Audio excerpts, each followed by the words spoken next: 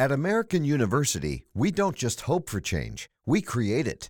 We don't just dream of a better world, we make it a reality. With a graduate degree from AU, you'll access expert faculty and connections throughout DC to develop skills and experience to turn your passion into purpose. And that purpose can make all the difference in your career. Discover the difference a degree makes at american.edu/grad school.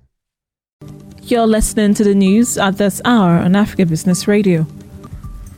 Meanwhile, the International Monetary Fund says it is considering Nigeria's request for $3.4 billion in emergency financing to combat the impacts of the coronavirus pandemic.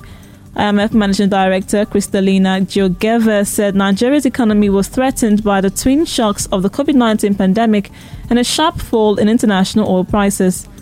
According to her, the country had asked for funding to help protect the most vulnerable people and companies. Georgieva said the Nigerian government was taking a number of measures aimed at containing the spread of the virus and its impact.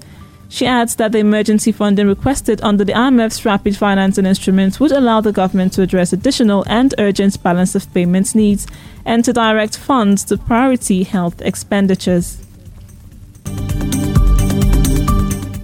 And that was the news at this time on Africa Business Radio. You can continue to listen live online at www.africabusinessradio.com or via a mobile app. Thank you for listening.